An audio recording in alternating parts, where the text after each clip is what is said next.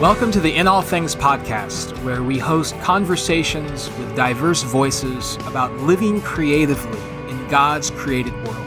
My name is Justin Ariel Bailey, and I teach at Dordt University, which is home to the Andrea Center, the sponsor of the In All Things podcast.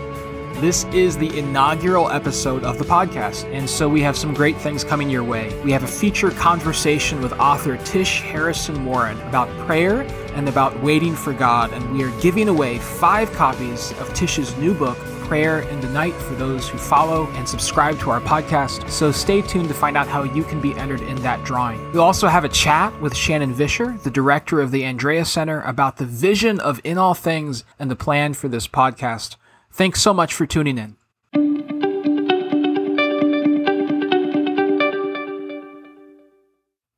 Not long ago, an atheist ad campaign put this phrase on public transportation in London. There's probably no God, so stop worrying and enjoy your life. To stop worrying, we could probably add stop watching, stop waiting. Indeed, Czech theologian Thomas Halleck provocatively suggests that atheists are not wrong. They are just impatient. They are simply those who have grown tired of waiting, and they want to resolve the apparent absence of God by slamming the door of belief, instead of enduring the experience. But believers also wrestle with God's apparent silence. We wrestle with God's inaction and God's delay. When you live with faith, it doesn't do away with that experience, the experience of absence. Rather, faith changes how you experience it. Faith, Halleck writes, is fundamentally patience with God, grounded on the conviction that the experience of absence is not the deepest reality. But what does this look like in practice? What does it mean to watch and wait for God? To help us with this question, we welcome Tish Harrison Warren to the In All Things podcast.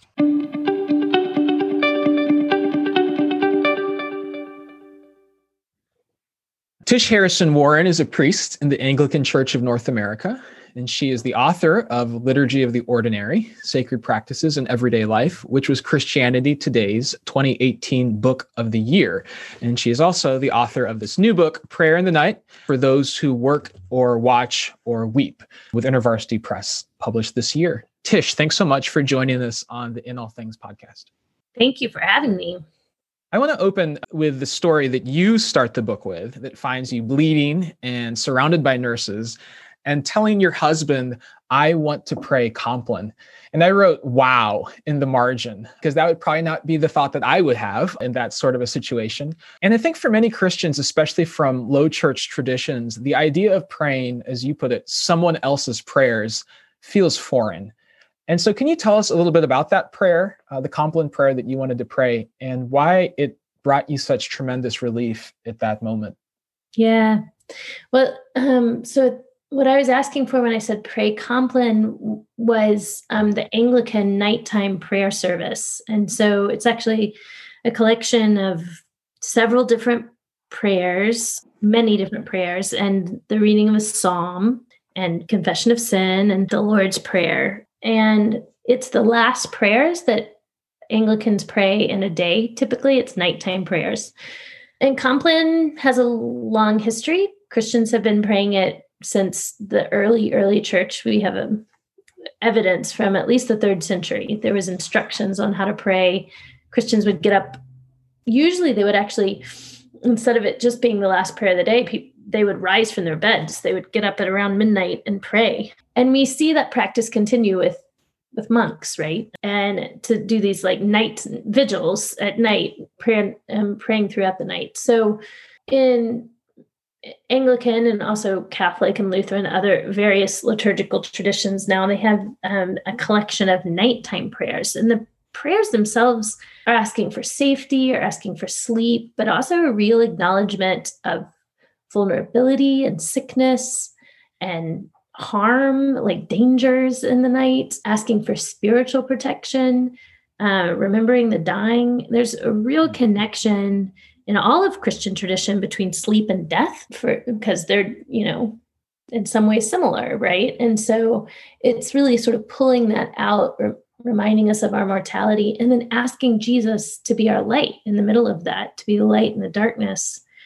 and to be our protector and to be our sustainer. So I had prayed Compline on and off for a few years at this point, not every day, but pretty often. And increasingly, like in 2017, I'd started sort of coming back and praying Compline more and more often. And sort of actually kind of the end of 2016 and then 2017. So at this point, I had those prayers memorized. That moment in the hospital, I mean, I was surprised too that I say in the book, like, this was weird, like, even for me, like, it's not like often in emergency situations, I'm like, get out the prayer book. But we had prayed on the way to the hospital. My husband had uttered just free form prayers or non-liturgical prayers. He was just saying, like, God, help us, like, save us. So why did I ask for it at that moment? I don't know. I mean, I had no idea at the time that this would end up in a book.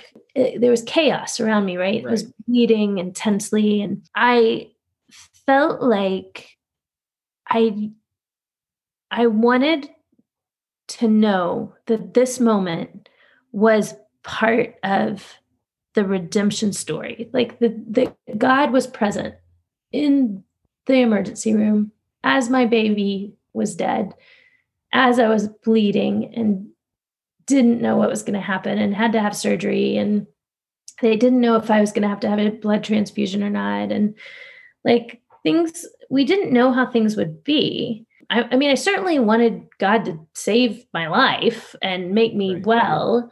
But I wanted more than that, honestly. Like, I wanted to know that God saw me in the middle of this and loved me, and that this was somehow not like spiraling out of the out of control or out of his care. I needed to pray. And I knew I didn't know how to pray then. Like there were nurses all around me and I didn't know how to pray. And so it was this way of like reaching for a reality bigger than the moment that I was in. And because I'd memorized these prayers, and it was nighttime, like it was probably near midnight at this point. So my husband was there and I just said, like, let's pray Compline. And as I was bleeding, he walked me through Compline and I prayed. The wonderful thing about that image is, almost this idea in cognition, they talk about 4E cognition, where cognition is extended, beyond your individual mind, right? You have access to other resources. When you say, for example, to your spouse, help me remember this, you're sort of extending your cognition beyond your own resources in a sense. And this sense of you reaching out, extended communion, almost extended beyond your own resources in that moment that you didn't have enough resources, but there were others who had resources for you, other words to offer.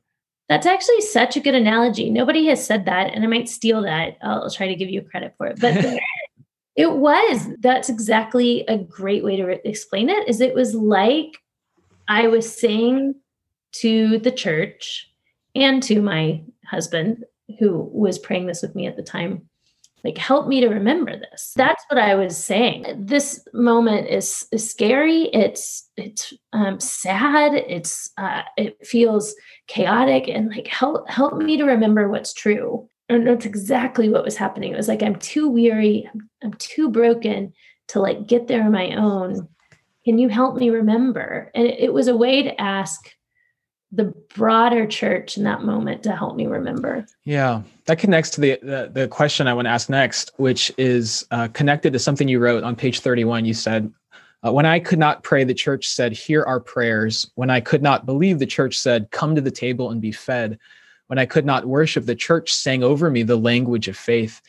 And I love this passage and the way that you're describing this right now, because I think that rather than thinking of faith as all of these things that we sort of have figured out and hold on to triumphantly in the face of adversity, it really portrays faith and worship in the church as these things that hold us. And in our tradition, which I mean the Reformed tradition, my own tradition, for example, we've struggled to get free of a way of looking at communion that focuses on our own subjective self-examination, where we always are kind of examining ourselves and trying to wonder if we're worthy to take communion, and we never feel fit for it. Rather than, I think, approaching communion in a way that revels in the objectivity of the embrace of the gospel. And so I wanted to ask, how does your ecclesiology as an Anglican actually perhaps release you from some of the anxiety that attends more individualistic expressions of faith that we see, where we're always thinking about, is my faith okay? Do I believe enough? Or do you understand? Yeah. This sort of assurance question. I totally understand what you're saying. Yeah. I grew up Southern Baptist, and I love my Southern Baptist brethren. So if you're listening, I love you. And there's so many good things that I still, particularly the hymnody of the Baptist Church, but there are things too, like a deep commitment to Bible study and things like that.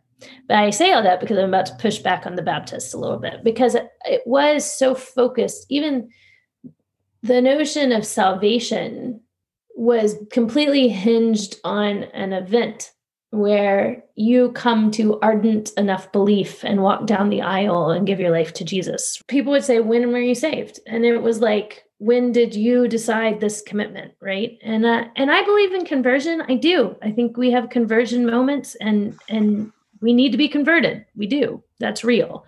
And we need repentance. That's real. But it places the onus so much on us, right? This is more Reformed, but in Reformed circles, when I became a Presbyterian, it was like, when are you saved?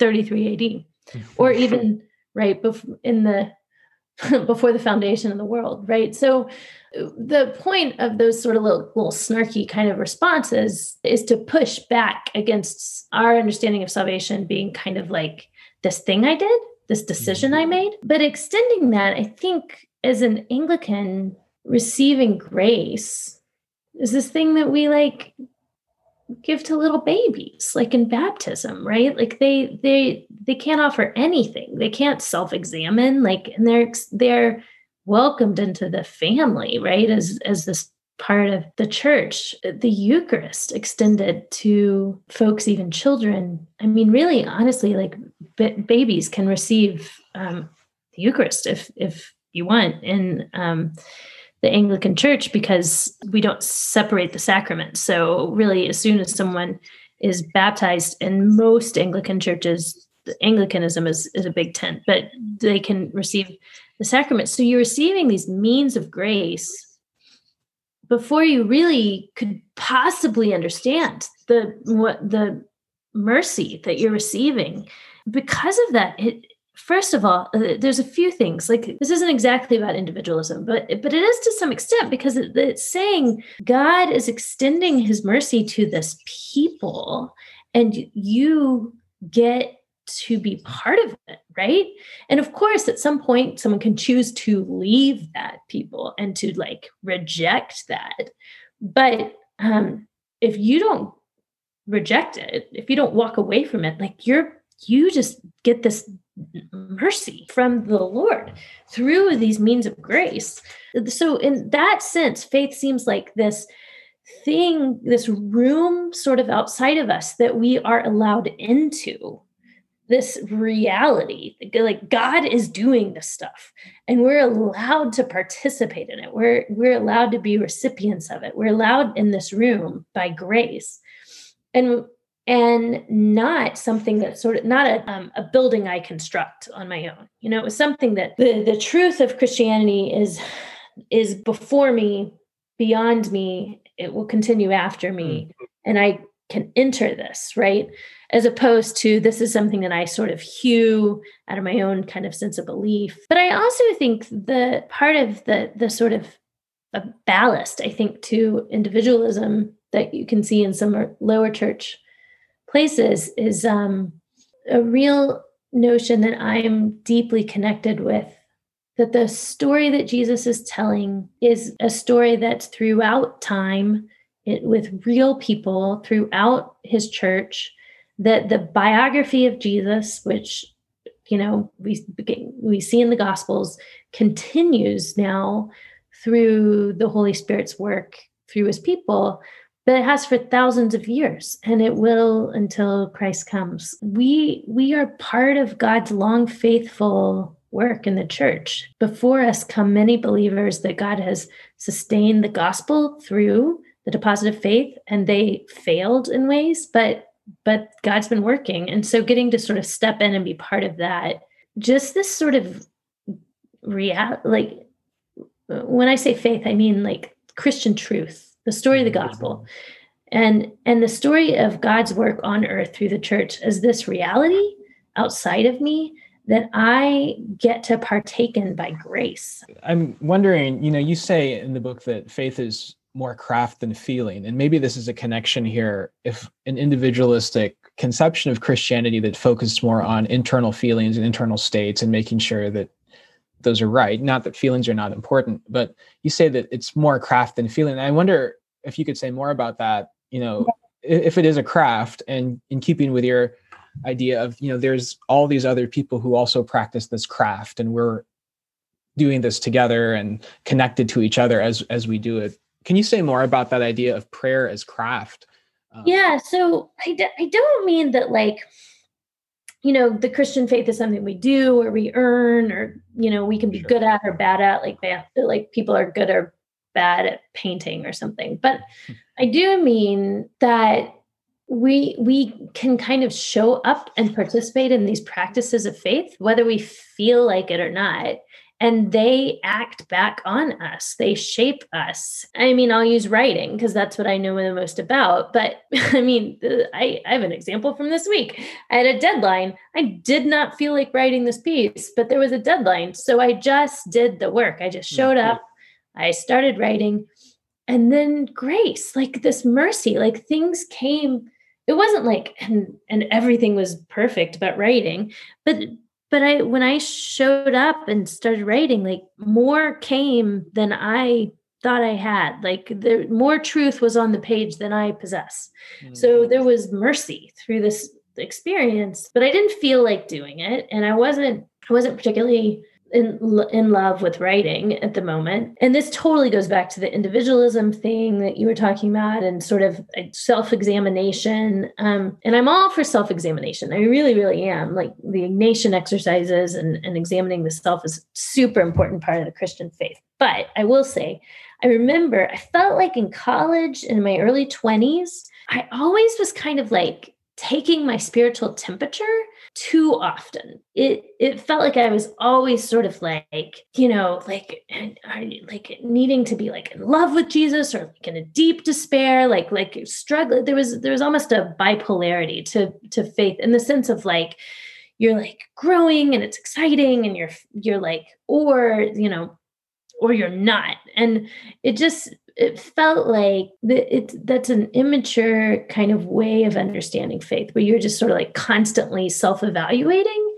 Yeah. Because the reality is, like, and what I want people to know who are reading this book is the ardentness, the fervor of our faith will wax and wane. That's a really normal part of the Christian life. What I mean is that instead of kind of constantly taking our spiritual temperature, or it being about us and sort of how we subjectively feel about how we're doing as a Christian, it can really be about walking into these means of grace and to the things that God is doing in the world, and participating in that.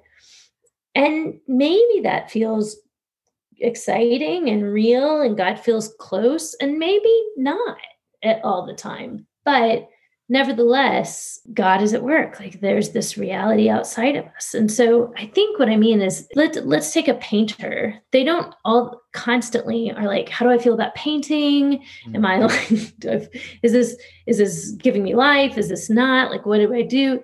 Like there is just some sense of, no, you just enter this craft, and over time it shapes and forms you. And I feel like when I wrote this book, there are times of kind of doubt and a sense of God's distance, but that doesn't mean this isn't real or this isn't true.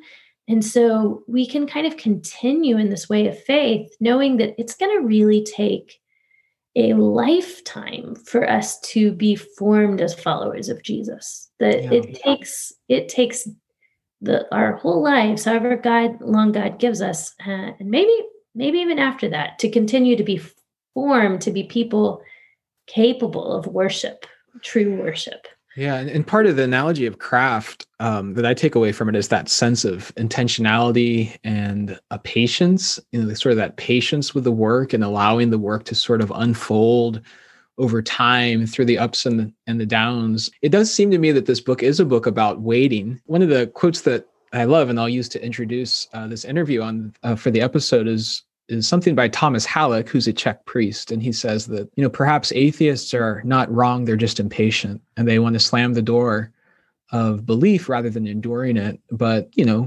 divine delay, divine absence is a truthful experience that's shared also by believers. And he says, faith doesn't mean that you don't have that experience of waiting, but it does change the way that you wait. And so I wonder, what would you say are the things that it changes about that experience of absence or hiddenness or divine delay or darkness that you write about in your book? Gosh, that's such a good question. Part of what the life of faith, like what Christianity affirms, is that when we're talking about waiting and the sense of the absence of God in particular, in that there's a deep sense of longing, right? There's a deep sense of like, things are not right and we want them to be set right. There's a frustration even as part of that, frustration and anger, maybe even at God of the way things are. And I think one of the beautiful gifts of the Christian story is that it says, yes, like that's right. That's true. That's right to feel that. If materialism is all there is, and all there is kind of just, what we can taste, touch, and smell and feel, it doesn't make sense. There's not a transcendent meaning to our longing. We're longing for something more, but there isn't anything more, right? It's, we're sort of all waiting on Godot, right? Like we're sort of all waiting on something that's not coming. And so any kind of longing you have for something more is a trick of the mind or something that you need to like find the right product or relationship to fulfill, because there's nothing else coming. Whereas the Christian story would say, no, longing is true. Like there's truth in it. We are made for something more than this. The longing that we have isn't a trick. It's not a delusion. It's real, because we are made for a world where injustice doesn't rage, where children don't suffer. So it's not a silly kind of childish dream that to have that. It's actually truth. It's deeply human. That deeply human cross-cultural longing for things to be made right is because we're made for something more. And so even just that affirmation is so beautiful and such a gift. But ultimately, the absence of God, this suffering, like I talk in the book about, we are waiting for God to set things right, for Jesus to make all things new, that we want action on the part of God. We want the renewal and redemption of all things. We're longing for consummation would be the Christian phrase. And so that is what we are waiting for and longing for. And that's, I think, what the Czech priest, I don't remember his name, Thomas said. Halleck, yeah. Atheists are sort of cutting short, right? Is saying that's not coming, or stop waiting, or the reason that we can wait for that is because of the resurrection. So what we're longing for in the future is based in something in the past. Yeah. And the evidence that that's not just kind of religious delusion is that we believe that there was a real stone that rolled away, like that actually in materiality, death was defeated. And so that's really the only evidence we have that the strong don't just win, that those with the most power, the most wealth, those who can dominate the weak, that they don't win. It's the only evidence we have that disease and death don't have the final say, because the evidence of the world is that the weak suffer and the strong are never judged or never have to face justice. And that we're living through this, right? 2020 and 2021, that coronavirus has the final word, that all of us will die, and that's the end. The only evidence that there is meaning to that there's like transcendence, that there's hope, actually, that love does actually win, that there's justice and righteousness that is real, is in the hope of the resurrection. Yeah. So we banter around in culture like love wins, right? It's a common thing, but what's the evidence of that if Jesus is not risen from the grave? Like, really, what's the evidence that love wins? I don't know. I don't see a lot of evidence for that. I just have one more question, and it kind of relates to something you have mentioned. You do talk about waiting in your first book, Liturgy of the Ordinary, and waiting there is much more mundane, waiting in traffic, for example. And then in this book, it's much more waiting for, in the midst of grief, of deep, in the face of deep loss. And, I think during COVID-19, there are a lot have suffered incredible grief. And then others have suffered what we might call quiet grief. Which seem comparatively small compared to the suffering of others. And yet the quiet griefs really still shape us deeply. And so my last question is about grieving appropriately. How do you allow yourself to grieve when you know that there are others who have lost so much more? How do you name and walk with those quieter griefs, more mundane, perhaps griefs? There's lots of people who have suffered and are suffering so much more. How do you hold those things in tension? Well, it's just pretty unhelpful to try to compare our sorrow to other people's sorrow. I only want to take that so far. I certainly don't want to say, hey, your house burned down and I lost $10 today. Like, we both have things to grieve, right? But so I'm not trying, I'm certainly not in any way, do not hear me saying that sorrow or that suffering is spread evenly, right? I talk about this in the book and when I talk about the afflicted, like, it's not like suffering is this like evenly spread thing, but all of us do have loss and grief, and minimizing our own loss and grief because it's less than others or seems or is smaller than others isn't actually helpful.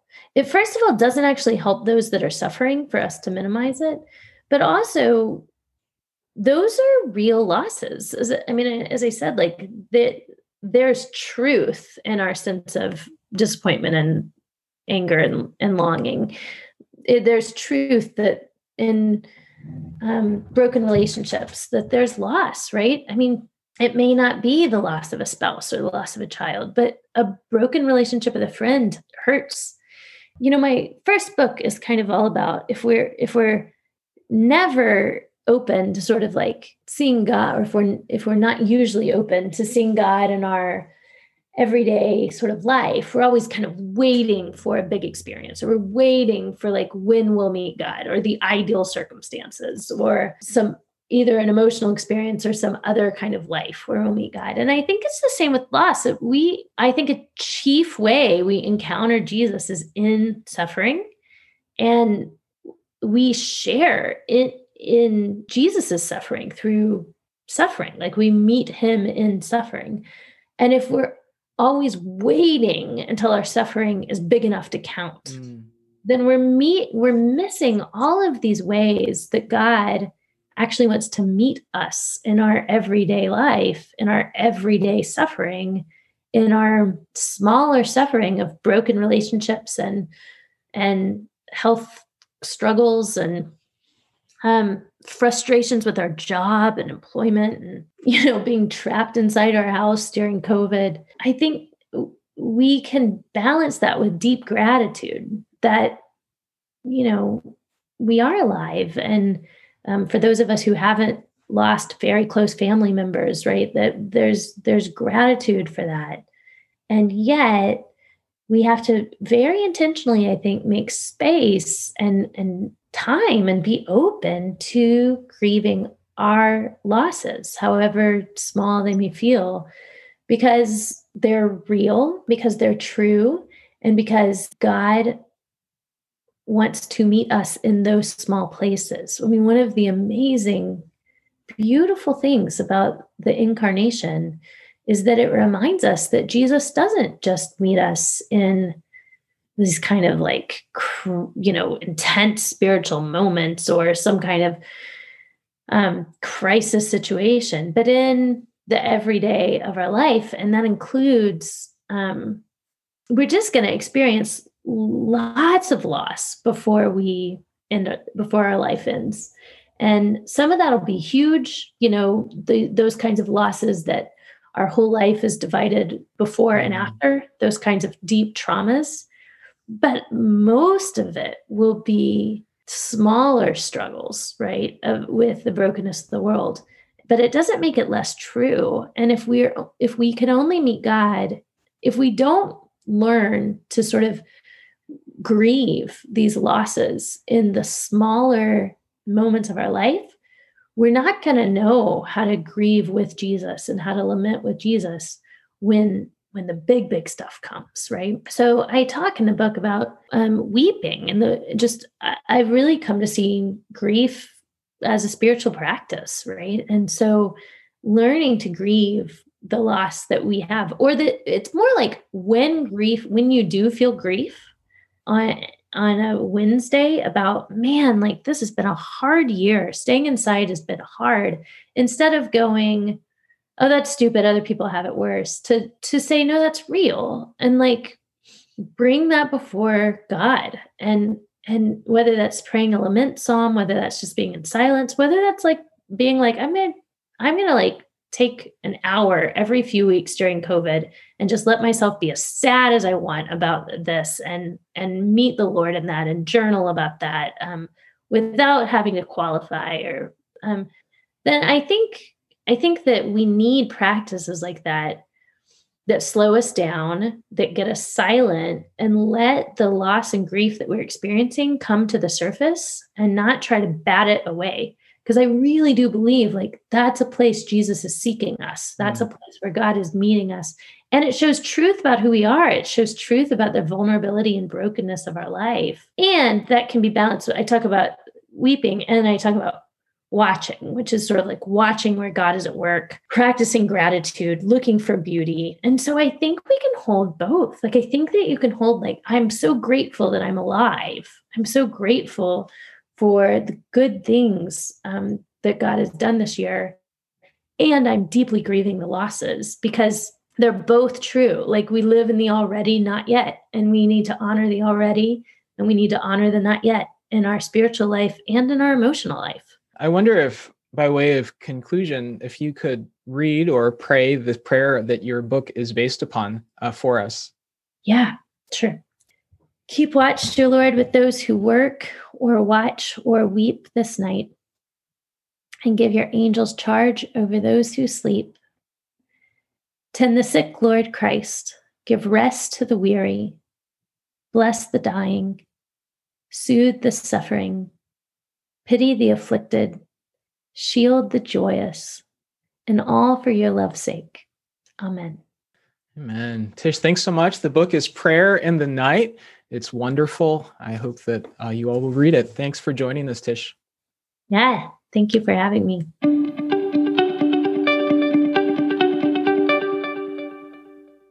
Man, what a great conversation with Tish. If you'd like to continue learning from Tish, I encourage you to get a copy of her new book, Prayer in the Night.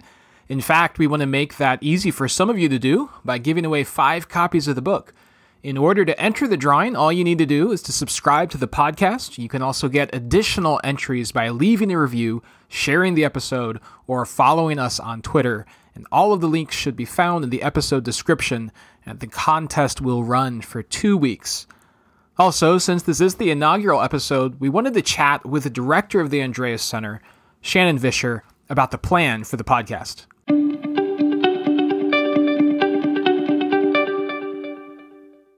I'm joined now by Dr. Shannon Vischer, who is professor of chemistry and planetary sciences at Dordt, and he's also the director of the Andreas Center. Shannon, thanks for joining us. Thanks for having me, Justin. What is the Andreas Center, and what's your vision for the center?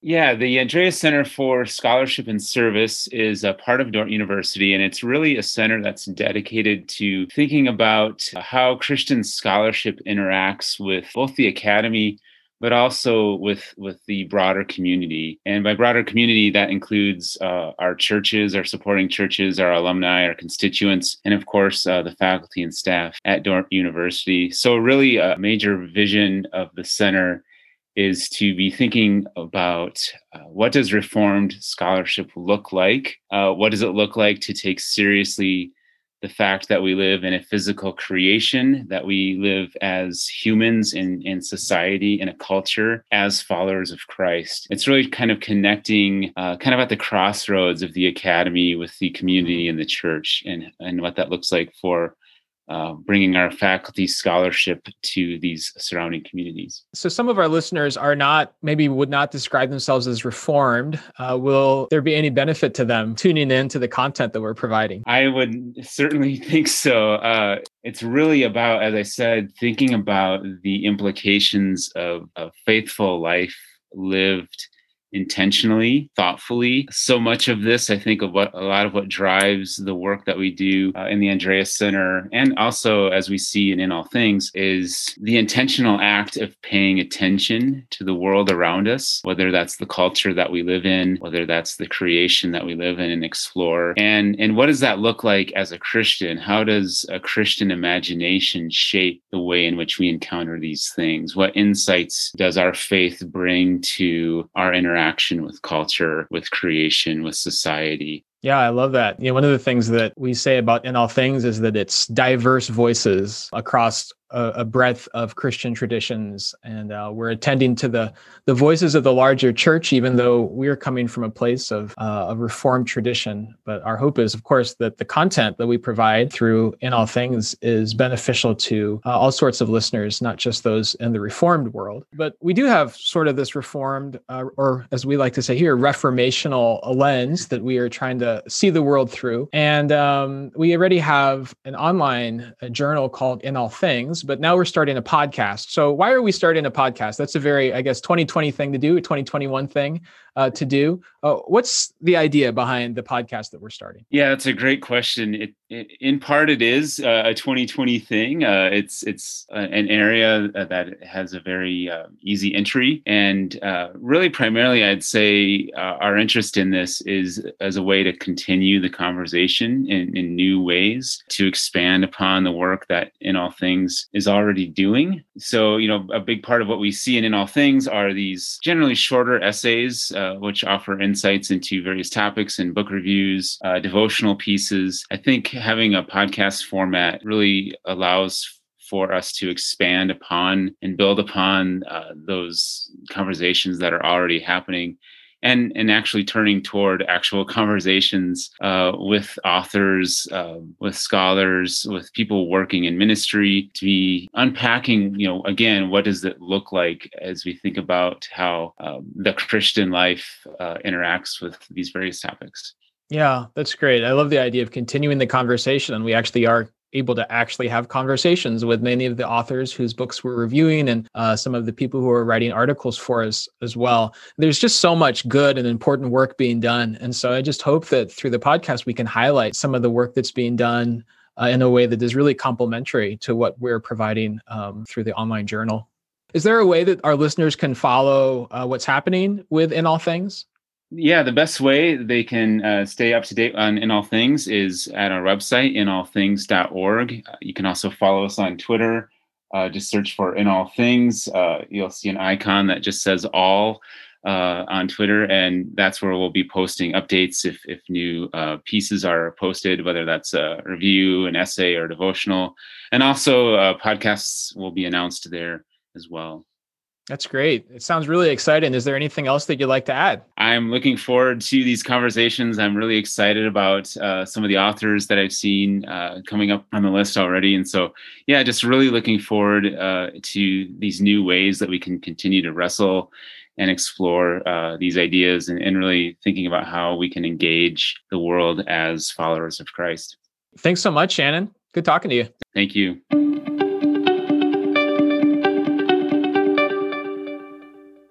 Next time on the In All Things podcast, we are talking with acclaimed artist Makoto Fujimura about his new book, Art and Faith. Here's a sneak peek. So the discipling imagination may be, just being a child of God, and having a community that says, wow, you made something, that is beautiful, has no intrinsic purpose whatsoever. You can't make a living doing this, and there's no, even in terms of the power base that you're building in the world or resume, doesn't make sense. And praise God, why? That's beautiful. And that kind of attitude of, trying to frame our children to keep their imagination alive. If you're not making something, you become consumers. And typically what happens is if you're not making something out of love, you become consumed by fear.